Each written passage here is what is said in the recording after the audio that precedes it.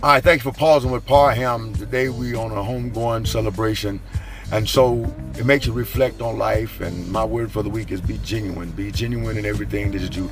Honest, truthful, and sincere. Show love.